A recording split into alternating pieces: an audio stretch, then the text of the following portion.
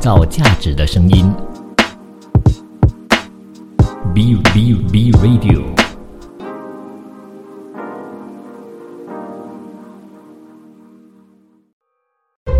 一段文字，一寸养分，一种体悟，一份感动。儿童文学品读会，你我的陈年往事。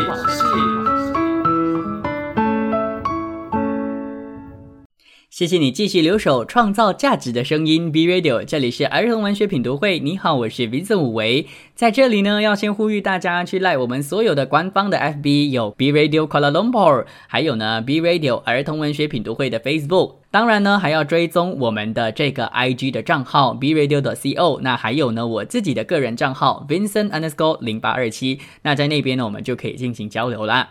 今天的儿童文学品读会的小单元，你我的陈年往事呢，要说的是你在旅行当中最难忘的事情是什么呢？为什么旅行会被我放在这个单元当中呢？是因为我们都知道嘛，全球现在的疫情呢，在我正在录制首播的时候啊，疫情还没有结束，所以旅行变成了一个最深刻的回忆。因为我们现在没有办法出国玩，为了大家的健康着想，为了大家的这个安危着想呢，还是没有办法出国去好好的享受异国的风情的。所以呢，就借助儿童文学品读会的你我的陈年往事这个小单元，跟大家一起回忆。当然啦，我也没有办法说出你的这个记忆当中的回忆的，我只能透过我的分享呢，激发起你在心里那个可能差一点要被你忘记的深层记忆。第一个要说的就是，说到旅行，我一定要分享的糗事。这个主持人莫名其妙，就是很常在这个单元当中去酸自己。我要说的就是，在我3年级的时候，那是我第一次出远门，去到非常非常远的国家——英国。对，就是 England， 那个要坐14个小时飞机的英国。因为我的舅公，也就是我爸爸的舅舅呢，他是英国人，他已经移民过去了。然后啊，那时候的我呢，基本上就是一个小孩子。最印象深刻的就是啊，当时候我在从英国要回来马来西亚的时候，在机场发生的一件非常印象深刻、毕生难忘，而且我相当光荣的一件事情，就是因为呢，英国的 Heathrow Airport 是非常大的，大到有一点夸张的那种，绝对比我们的 KLIA2 或 KLIA 还要大。所以因为太大了，然后我又是一个很所谓的坐不进的孩子，所以当时候呢，我就跟我妈和我爸走失了，找不到爸爸妈妈。当下的我怎样？你可能会觉得，我那么聪明，应该不会哭吧？没有，我哭到全世界都以为发生了什么大件事，但其实只是我找不到我的爸爸妈妈而已。但是重点在哪里呢？重点是当时的我虽然哭了，哭我觉得是我反射性的动作而已，但我依然还是非常的聪明。我干嘛呢？我呢就大声的在某个地方一直哭，然后呢就一直说My airplane is going back to Malaysia, Mars Airline。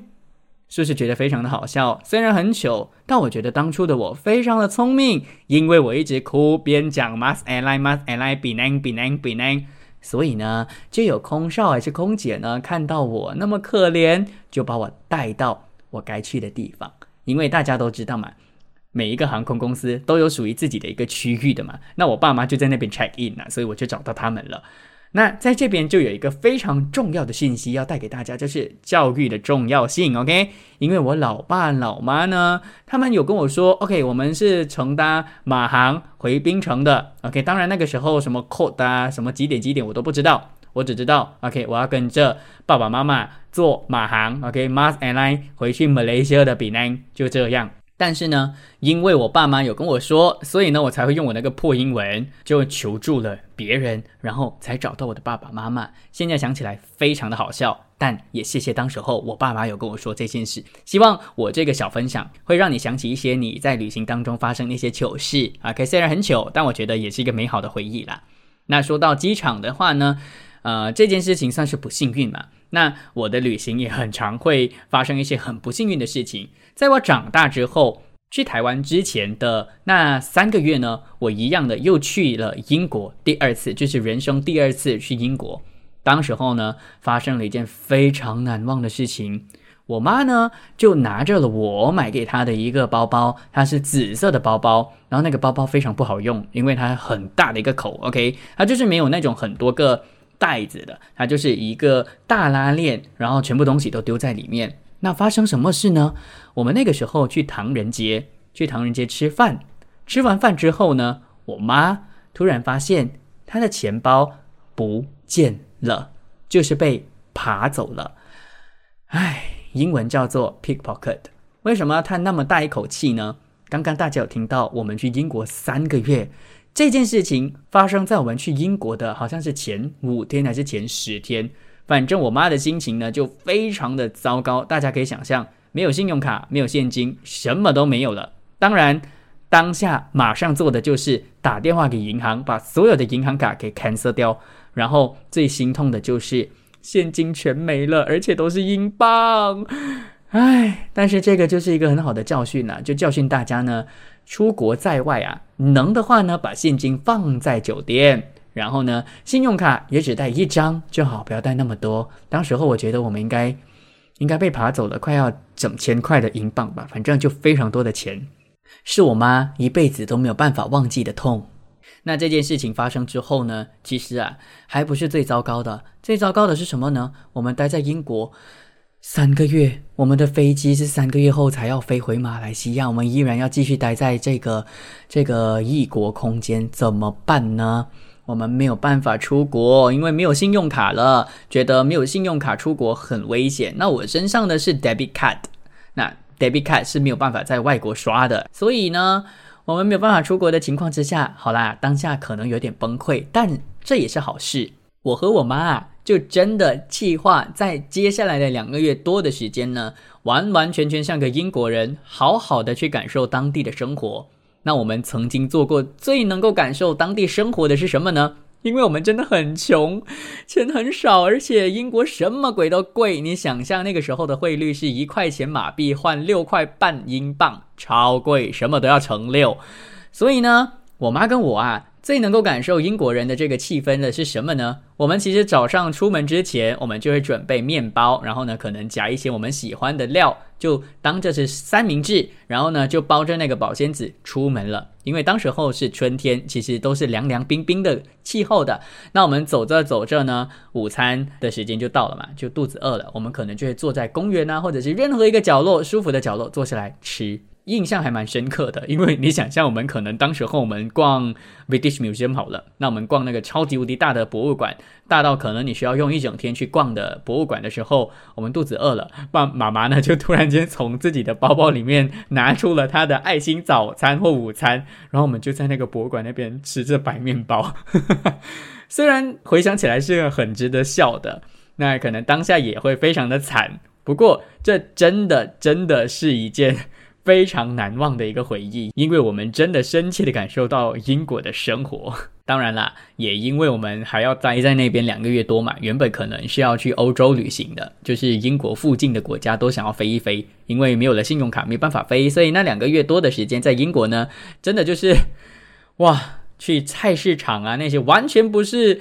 旅游景点的地方，真的完全就像当地人一样。当然很多都是舅公介绍的啦，因为呢只有舅公这些本地人才会知道那些隐藏在一些小角落的真的可以感受到风情的一些地方啦。那除了英国的这个旅行是我自己觉得非常难忘之外呢，我想说的是有一次跟我的朋友一起去泰国旅行，当时候有非常深刻的印象，就是我们去了一家完全没见过也没有吃过又没有中文字也没有英文字的餐厅去吃饭。那我们呢完全看不懂泰文，怎么办呢？当时候完全考验我们的演技跟我们的非语言。为什么呢？因为我们完完全全的只用比手语来去告诉那个服务员说，我们这个东阳不要辣不要辣。 OK， 大家想象就是我用我的手指一直在扇我前面的那个嘴唇，告诉他我不要辣不要辣， No spicy No spicy。 然后我们尽力的演了之后呢，到最后还是非常的辣，所以我印象非常的深刻。所以我觉得现在出国呢，除了要带一些必需用品之外，另外一个最重要要做的事情就是一定要有一个人可以能够上网，因为上网之后你就可以直接用任何的 APP 马上的下载一个 Apps， 就是应用程式呢，去马上翻译你想要说的话，然后播给对方听，那语言就完全没有障碍了。好啦，虽然是一个非常好笑的一个回忆，不过呢，在我记忆当中它的确是非常难忘的。希望我今天的分享呢，也可以勾起你在旅行当中的一些小小的回忆。今天可能说不完，之后有机会可能下一期呢，再继续的跟大家说我在台湾的那2年当中，我去过了哪里，做过了什么疯狂的事迹。别走开，继续留守创造价值的声音 B Radio， 创造价值的声音 B Radio。欢迎收听创造价值的声音 B Radio， 这里是儿童文学品读会。你好，我是 Vincent 武维。今天的儿童文学品读会的主题呢，是绘本中的鸡的形象。那说到鸡的话呢，其实除了公鸡母鸡之外呢，我们自然而然会想到的就是蛋。那接下来这部绘本呢，跟蛋有关，而且非常的魔幻哦。说的就是会说话的蛋，是1989年创作的一本绘本。那这本绘本的这个作者呢，叫做罗伯特 ·D· 圣苏西 Robert D. Sanssouci。 那他非常擅长做一件事情，就是去改写一些民间故事的，而其中呢，就包括待会儿要跟大家介绍的这本绘本《会说话的蛋》。而这部作品《会说话的蛋》的插画家叫谁呢？叫做 Jerry Pinkney， 杰瑞·平克尼。然后在他一生当中呢，画过超过100本书，还成功的举办过超过30次的个人作品的回顾展。那因为这个会说话的蛋呢，稍微的比较长一些的，所以呢，我将它切成2块了。所以待会儿如果听故事听到一半，我突然断了，你怀疑那个故事还没结束的话，待会儿呢会继续的往下说。所以记得要继续的留守创造价值的声音 B Radio。 会说话的蛋改编自民间故事，文罗伯特 ·D· 圣苏西，插画杰瑞·平克尼，翻译王林，北京联合出版公司出版。会说话的蛋，一个来自美洲南部的民间故事。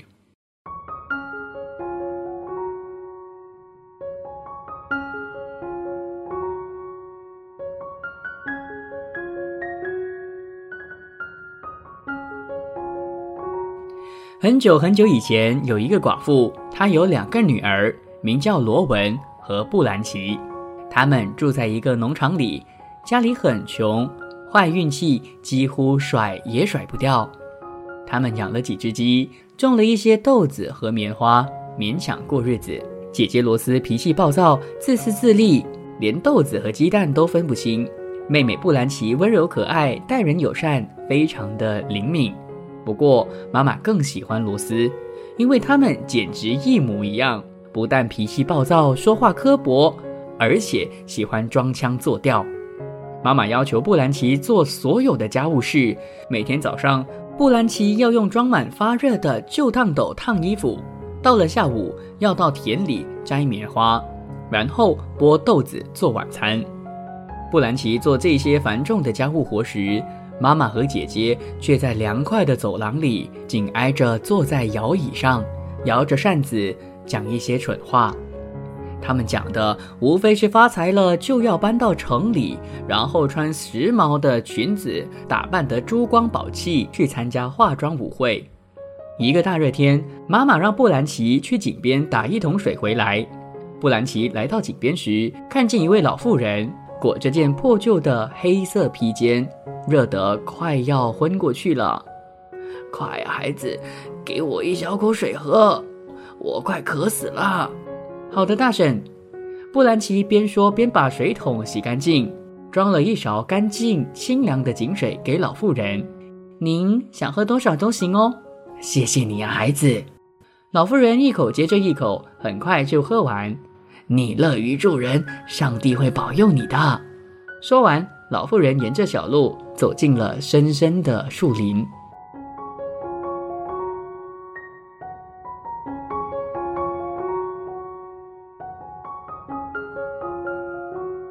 布兰奇回到家时，妈妈和姐姐觉得耽误太久，对她破口大骂：“水热得快开了！”罗斯吼道，把水倒在了走廊外。“哎呀，你可怜的姐姐等着这个凉水都快渴死啦！”妈妈尖叫，“这么一点小事你都办不好！”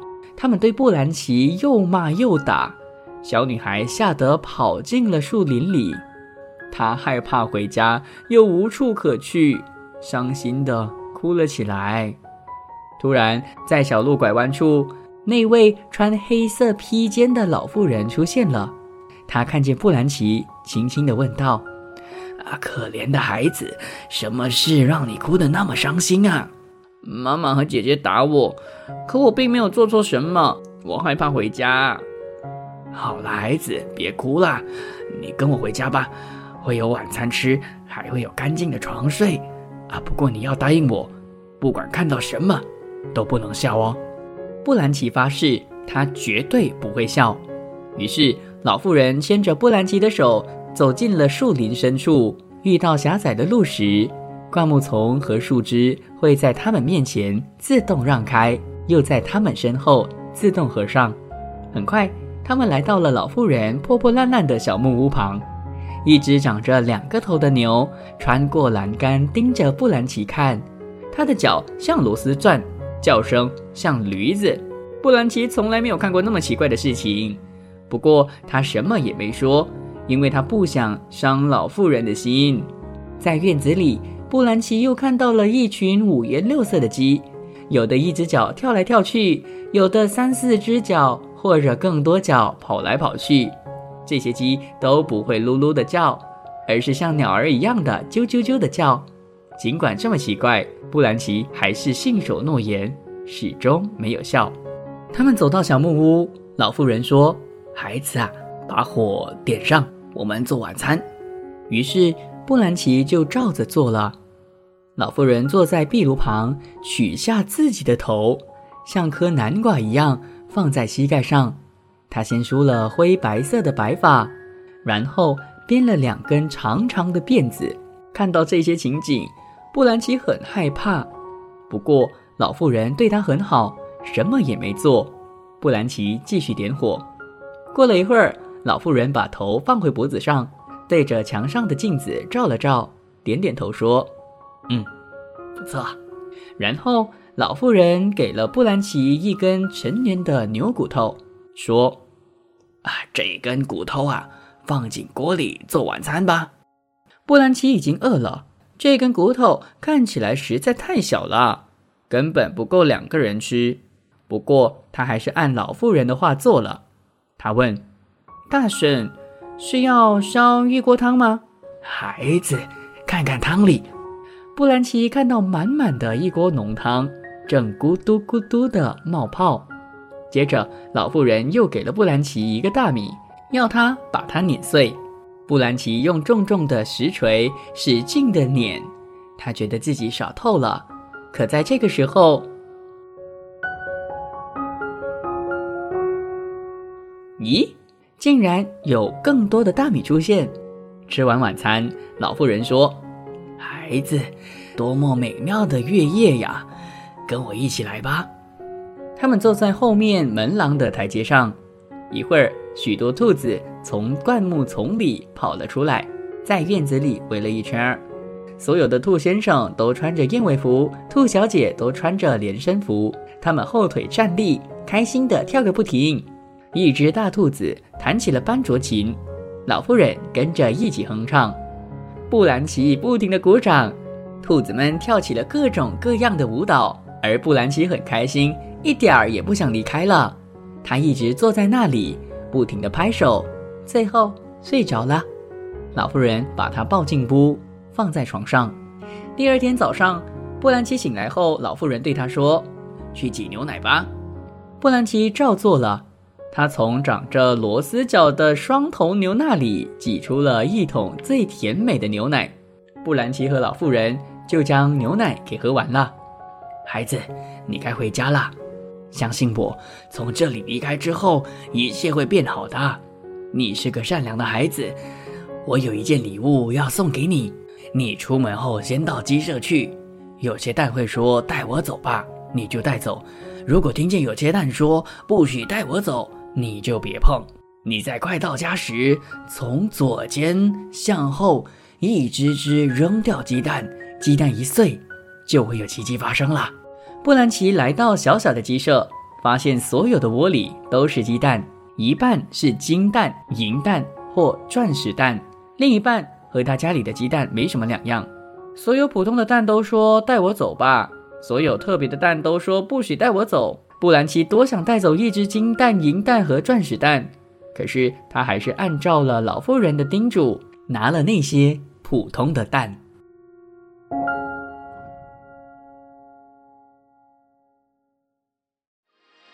创造价值的声音 ，B Radio。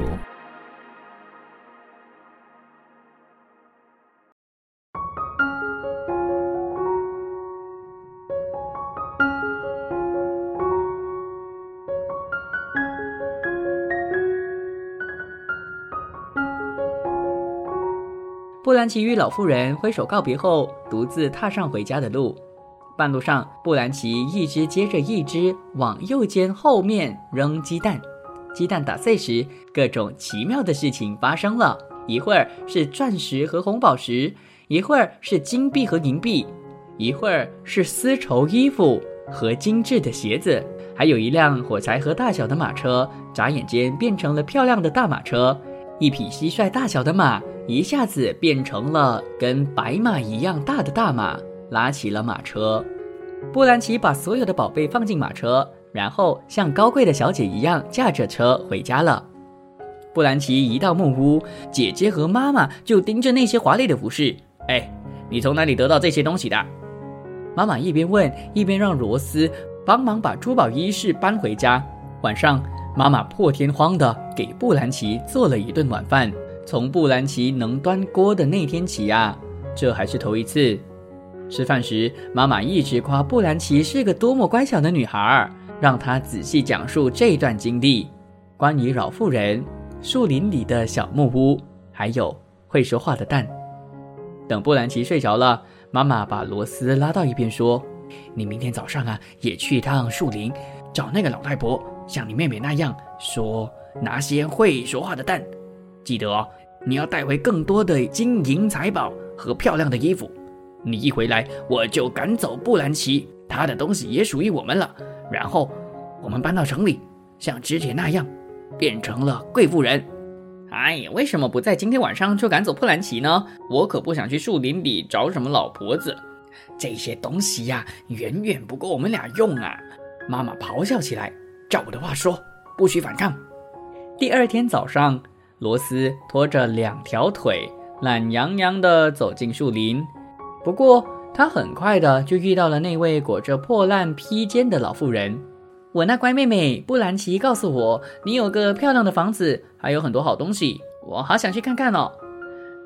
如果你想看看，就跟着我去吧。不过你要答应我，不论你看到什么都不能笑哦。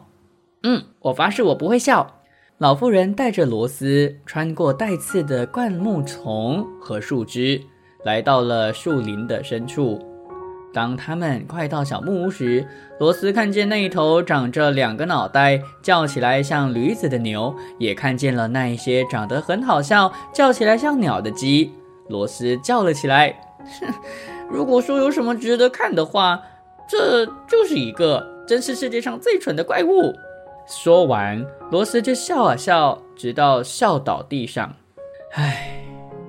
老妇人边叹气边摇头。到了屋里，老妇人让罗斯生火煮饭，罗斯却不停地抱怨，弄得满屋都是烟。老妇人给罗斯一根陈年骨头，让他放进锅里煮。罗斯却说：“没有比这更糟糕的晚饭了。”说完，把骨头丢进锅里，锅里什么变化也没有，骨头还是骨头。最后呢，只热出了一锅清汤。老妇人又给罗斯一粒大米，让他把它碾碎。罗斯却说：“就这么一颗米，还不够喂苍蝇呢。”他没有去碾米，最后他连米饭也没有吃上。老妇人又叹了口气。罗斯饿着肚子上床，整个晚上他只听到老鼠在地板上吱吱，猫头鹰抓住窗户呼鸣叫。第二天早上，老妇人让罗斯去挤奶，罗斯照做了。不过因为他嘲笑那头牛，最后只挤出了一点点牛奶，根本不够喝。他们只好吃些过期的奶油，喝完了早餐的咖啡。当老妇人从肩上取下头梳头发时，罗斯飞快地跑过去，抓起了老妇人的头说：哼，不给我和妹妹一样的礼物，就别想我还给你。哼，你真是个恶毒的姑娘。不过为了恢复我的身体，我会告诉你怎么做。你去鸡舍，有些蛋会喊带我走吧，你就带走它们；有些蛋会喊不许带我走，你就别碰。在回家的路上，从右肩向后扔出鸡蛋。罗斯确认老妇人没有骗他后，把头放在了走廊上，任由老妇人的身体绕着小木屋找来找去。然后他跑去鸡舍，所有普通的蛋都说带我走吧，而所有金蛋、银蛋和钻石蛋都喊着不许带我走。哼，听你们的，我才不会那么傻呢，放过这些宝贝儿，没门儿。罗斯才不管那些蛋在喊什么，随手抓起了金蛋、银蛋和钻石蛋，跑进了树林。罗斯一直跑啊跑，直到看不见老妇人的小木屋。他拿出了鸡蛋，往右肩后面飞快地扔出去。没想到，从蛋壳里钻出了一大堆的蛇、蛤蟆、青蛙和黄蜂，还有一只又大又老的灰狼。他们拼命地追着罗斯，就像猪追着南瓜一样。听着他们可怕的嚎叫声，罗斯一边狂奔，跑进了妈妈的小木屋。妈妈看见一大群野兽在追赶女儿，想用扫帚赶走他们，但是黄蜂狼和其他野兽紧追不停。罗斯和妈妈被迫进了树林。罗斯和妈妈浑身是泥，又气又累，伤痕累累地回家了。他们发现布兰奇已经住进了城里，就像一个贵族小姐，不过她仍然善良又大方。后来罗斯和妈妈一直想找到那位奇怪的老妇人的木屋，还有那些会说话的蛋，可是他们再也没有见过了。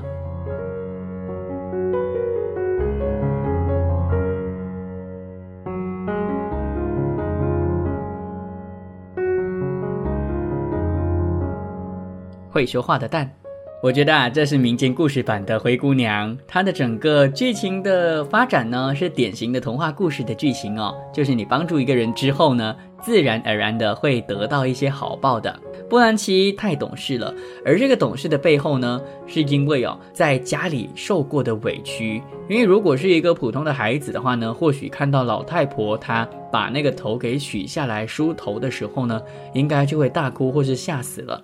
但是布兰奇他完全冷静地处理自己的情绪，所以我觉得这一点呢是蛮值得深思的。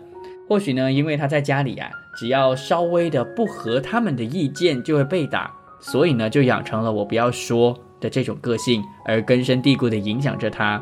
那如果我们身边有这样的一个孩子的话呢，我觉得我们其实反而呢不要去称赞他非常的安静，反而要鼓励他多说话。原因就是因为我希望可以能够激发出他的内心真正想要说的话，然后慢慢的让他跟你产生浓浓的那种归属感。当然了，也是需要时间的，不是第一堂课就马上的就是做这件事情啦。再来，这本书它真的有儿童文学的美，然后完全就是我节目想要表达的事情。因为里面呢有非常多很梦幻的情景嘛，对不对？就是那个兔子穿着燕尾服在那边跳各种不同的舞蹈，真正让你可以感受得到在儿童文学世界里到底可以多么的美好，多么的漂亮，而且里面完全没有坏人，只要你能够安心的跟着老太婆所说的话，你就一定可以能够感受得到幸福的感觉的。当然，这种非常典型的童话故事呢，它的价值观一定非常多的。最明显就是不要贪心，如果你的面前呢有着这些欲望之后呢，最好可以压抑住自己的欲望，这些压抑住的欲望呢，可能才是对你最好的一个安排啦。当然还有一个就是信用、尊重跟感恩的。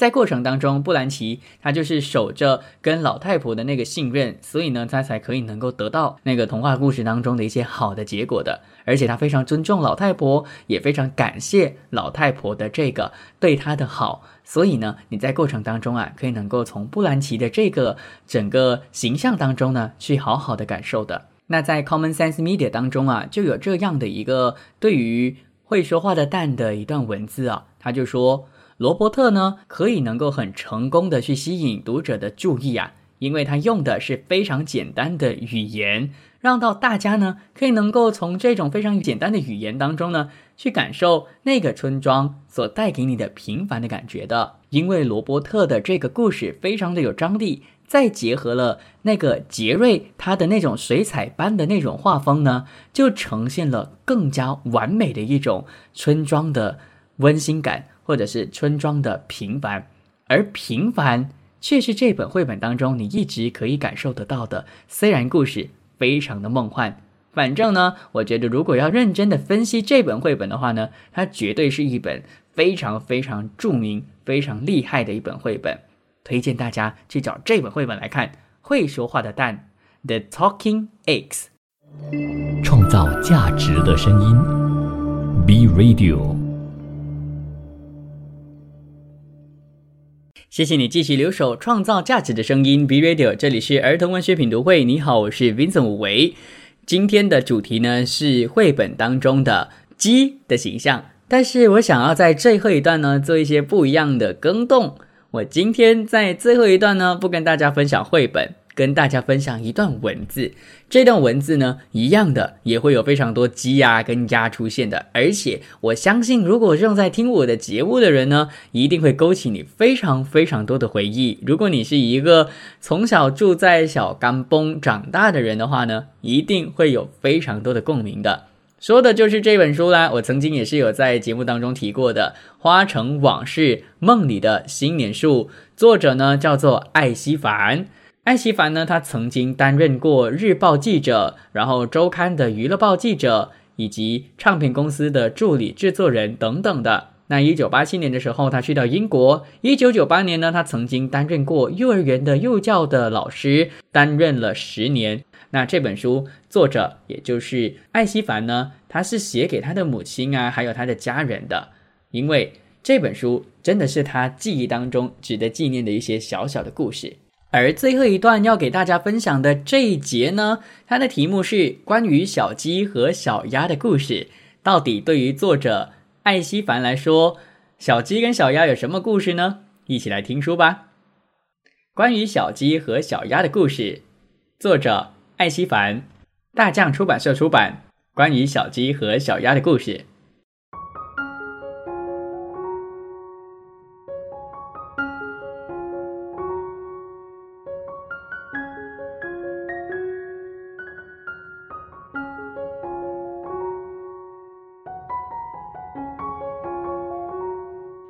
每年农历新年过后2个月，母亲会带我和弟弟去广生街盛昌那里买小鸡。母亲精明得很，很会打交道，总知道该去哪里买最价廉物美的东西。家里孩子很多，从年头开始，父母亲就得盘算张罗吃的。1年365天，天天都为3餐温饱而忙忙碌碌。教学回来后，父亲还会给种的菜浇水，而哥哥们都会帮忙做。母亲呢，就养鸡养鸭，直到过年过节才可以宰来让大伙吃。所以去盛仓是母亲每年必须做的大事，少做了或迟做了，中秋节过年什么的都恐怕没有肉吃了。这些重要的小事母亲都记在心上。盛昌门前1年到头摆放着几个大铁笼，里边装着很多小鸡。小鸡胆小，我每次手一伸进笼里，它们就吓得四处躲避，你推我挤，叽叽叽的吵个不停。盛仓除了卖小鸡，还卖饲料和蛋，1年到头生意好得很。老板和伙计们总是忙得不可开交，我和弟弟就喜欢蹲在铁笼前逗小鸡玩，乐此不疲。偶尔伙计瞄见我们2个小捣蛋，会朝我们喊：“哎，不要搞那个笼子里的小鸡啊！”母亲听见了会很不好意思的跟上一句：哎呀，不要玩了。在家里，父亲对我们很严厉，相比起母亲则是特别的温顺。孩子调皮了，母亲总是包庇着我们，对人解释说他们2个小的给宠坏了。无论人前人后，母亲经常对别人说2个小的，一个秤一个砣，离不了身，一身盈盈笑意。母亲温柔的样子在我心里烙印下难以磨灭的痕迹。家里除了养鸡也有养鸭，我们家鸭子都是吃香蕉桶长大的。山坑里有一片香蕉园，父亲每天给鸭子做饭时，会先把半熟的香蕉摘下，将蕉桶砍结，再切成碎粒，把它们掺在饲料里就行了。有时候也会掺一点米饭，就这样把小鸭子养得又胖又肥。白天鸭子可自由啦，我们放任它们在空地上玩耍。家门前有花有果树，鸭子跑，狗儿追，小鸭和狗儿相处起来啊，还挺融洽的，从来都不打架。打架的是几位哥哥，不知道什么原因，他们每次打起来总会在地上揉成一团。要是父亲看到他们的样子啊，准会挨揍。值得一提的是，有个鸭子的故事是关于四哥的。四哥有个不太文雅的小名，叫做鸭头。据说有一次，父亲带着哥哥们用锄头干活，一堆小鸭子也在身边呀呀呀的转来转去，追逐玩耍。其中一只小鸭子转到了四哥身边，可是当时他专注地挥动着锄头，没发现身边有只小鸭子，结果锄头就落在那一只可怜小鸭的身上，虽然是无意的，但把它的头给砍断了。这一场景啊，给父亲看见，气愤地对着四哥冲口骂了一句：你真是个丫头！从此以后，这个可爱的丫头小名就给了我们家的四阿哥。还好四哥天性乐观，这一起事件呢，没有给他带来任何的心理阴影。我们一起生活，一起长大，忙忙碌碌的日子里，四哥总是闹些笑话，他是最随性最善良的孩子。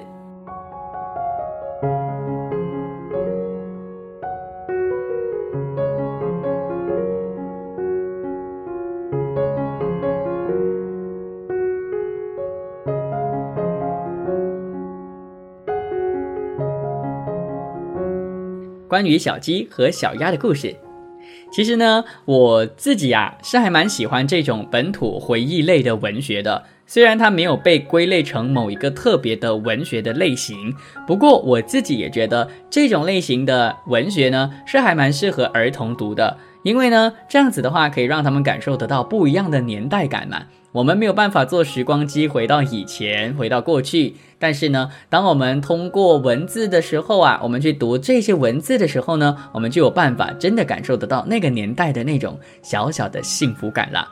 当时候不会像现在一样的随手呢就可以能够买到鸡肉等等的，对于他们来说呢，鸡真的是新年或者是大日子才有办法去吃得到的一个东西。我们这个年代的孩子呢，是真的没有办法想象的。所以我相信有在听我的节目的，然后也是在钢蹦长大的你呢，应该有非常多的共鸣，我也不用多说什么的。所以希望呢，今天最后一段分享的这一部作品呢，可以勾起你非常多的回忆，因为勾起回忆其实也是我做儿童文学的其中一个目的。我希望呢，你可以能够透过我的分享呢，能够找到生活当中的一些温馨感和你生活当中的一些美好的感觉的。那刚刚就说到了嘛，这种回忆类的本土文学呢，其实我觉得是很适合让孩子去读的。不过还是有一个重点，就是如果你的孩子的年龄还是非常小的话呢，我也是建议如果你买了这一类型的文学的话呢，你也可以读给你的孩子听。那在朗读这些文本给孩子的时候，有什么要注意的呢？爱讲故事的爸爸才是好爸爸这本书有提到第一，每次在读的时候呢，一定要提到作者的名字。其实儿童文学品读会就是一个很好的示范，我每一次一定会提到作者，一定会提到翻译跟出版社，因为这个呢是我们对于作者最基本的尊敬啦。那第二点是什么呢？就是在讲每一页的时候啊，要注意有一些空间是留白的，那些留白的空间你也要停着，不要说话，可能停个1-2秒，让孩子呢自己去翻页，让孩子在画面当中去感受，去浏览，等孩子想要往下看的时候，你再继续往下读，因为这些留白不是没有目的的，它都有一定的目的，作者一定是故意这么设计的。第3点，在读这些绘本或者是文学作品给孩子的时候呢，尽量的照着书上的文本去读，不要加盐加醋。第4点是要注意啊，一定要从封面开始读，因为有一些绘本或者是有一些文学作品呢，它其实封面的第2页还不是第1面，那边可能就已经开始故事了，所以那些都一定要读出来，不然的故事就不会完整了。那第5个要注意的是什么呢？读完一本绘本之后呢，要保持一会儿的静默，也就是安静，让孩子呢有回味故事的时间。那如果孩子有兴趣的话呢，你就可以跟孩子一起讨论，但一定要在读完故事之后，因为记得我曾经在节目提醒大家的，不要轻易的在读绘本到一半的时候突然打断。最后一点就是人物鲜明、感情丰富的绘本呢，可以和孩子一起玩角色扮演，也就是做绘本朗读的延伸的活动。这样子的话呢，孩子就可以更加容易的融入这个绘本的世界当中的。所以希望今天的儿童文学品读会让到你有所感受，或学到一些新的东西咯。下个星期同样时间，星期二晚上10点钟首播，再见咯，拜拜。创造价值的声音 ，Be Radio。